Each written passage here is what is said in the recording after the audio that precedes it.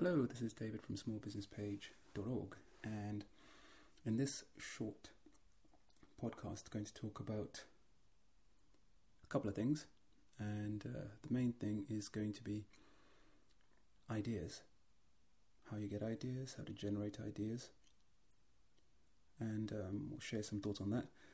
And the next point is going to share a little letter I received from somebody asking for help. And they have a little dilemma in that they want to start a project and they're not sure how to. Alright, so starting off with ideas. Well, there are a lot of different ways you can go about generating ideas. So you might want to come up with ideas because you're stuck. Maybe you have to deal with a certain problem. For example, you're getting a lot of customer complaints and you're not quite sure how to go about doing that. Maybe you're trying to promote your business and get new customers through the door. And of course, there's lots and lots of different ways you can promote, but maybe you're stuck on ideas of how to go about doing it. Maybe you have to generate some kind of content, for example, and you're not quite sure how to go about doing that, or what topics you should use, and so on and so forth. So what I like to do, or a method that I teach people, is to simply get a blank bit of paper, preferably with no lines on it, and just start brainstorming, just putting down anything that comes to mind. You might write down what the key term is in the middle of the page. So for example, new advert, if that's what you're trying to do. And then you can just jot down some ideas about what your advert might be about, what angle you can take, just anything, if you're completely stuck, you might put down ideas of ads that you've seen or find interesting, ideas that you've seen on television, newspapers and so on, and you can just put those down. And at this stage, you don't really think too much about how good your idea is. Just put things down and don't really care whether they're good or useless or silly or whatever. Don't judge. And this is just a really creative phase of the idea generation process. And then once you've got as many ideas down as possible, and you can set yourself a time limit as well if you like. So sit down for, 10, 20 minutes, half an hour, whatever, and just get as many ideas down as possible. You can also do this in a group situation or with other people and collaborate if you like. Once you've got all those down, then you can start filtering through them and assessing them and rating them and seeing which is a good idea, which is, feasible, which one you can afford, which one is most likely to work, and so on. So that's one method. Another method that I do is literally just to think about my problem or whatever it is that I'm stuck with ideas on, whatever the issue is. Just think about it throughout the day as I'm going about my business, my life. And I try and carry something like a pad and a pen. I also use my phone as well. I've got a note-taking app there and an audio recording dictaphone type of app.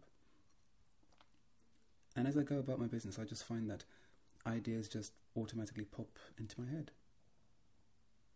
And sometimes I find it's not instantaneous, so maybe I might think about the issue, whatever it is, and maybe the next day I'll start sort of getting ideas on it, right?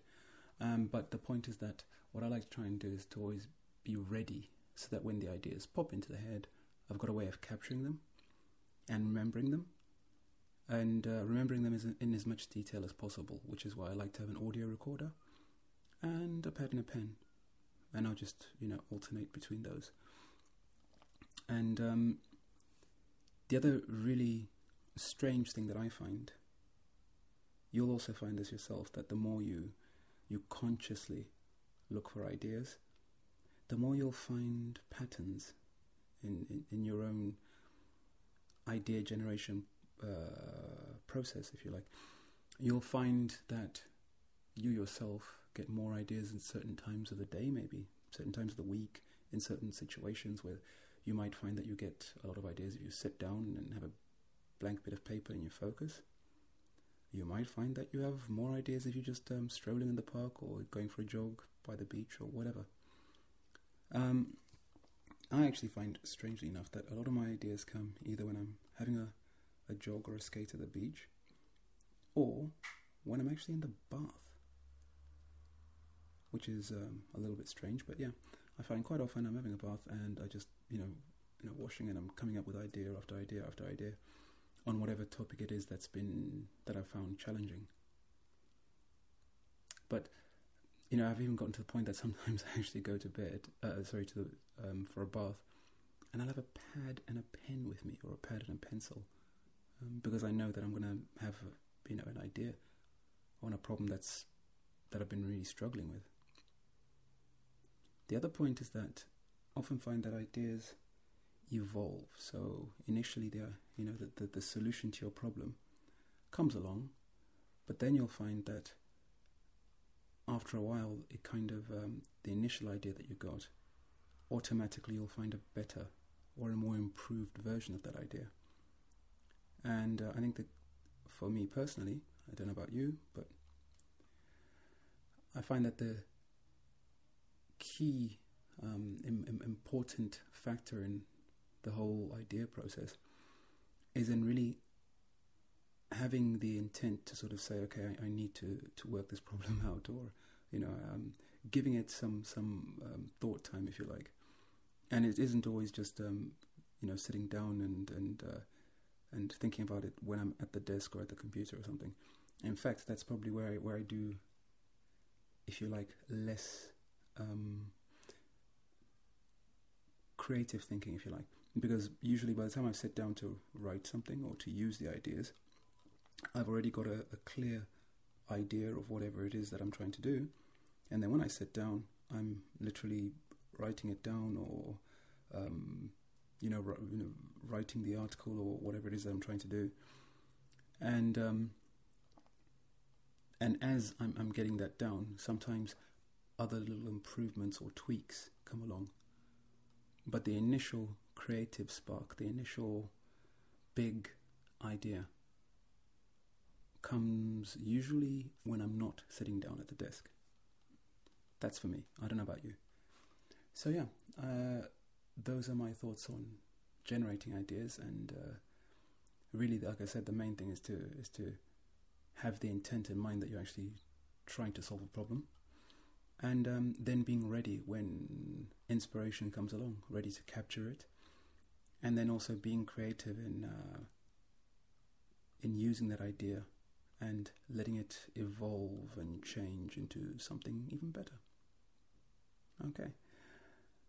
So I'd love to hear your take on ideas and how you get inspiration and get ideas, and what you do to capture, to improve, and so on. Now I'd like to quickly share with you, this is not word for word what the person asked me, but just a paraphrasing, if you like.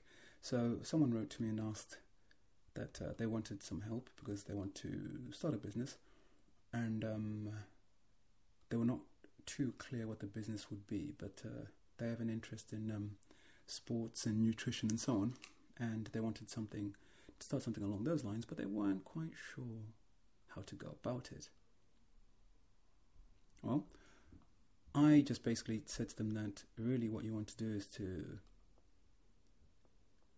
before you even get to the specific type of business you want to go into, you want to look around at yourself first of all, and look at your own personality, your own qualities, your own strengths and weaknesses, if you like. Look at what motivates you, what gets you fired up. What are you good at? What are you not so good at? What are your dreams and ambitions and goals and so on?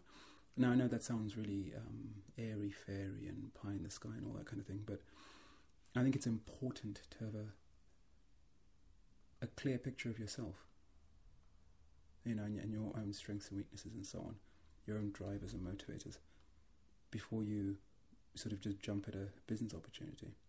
Then from there, obviously, you can look at something a little bit more concrete, like resources. What do you have? What do you own?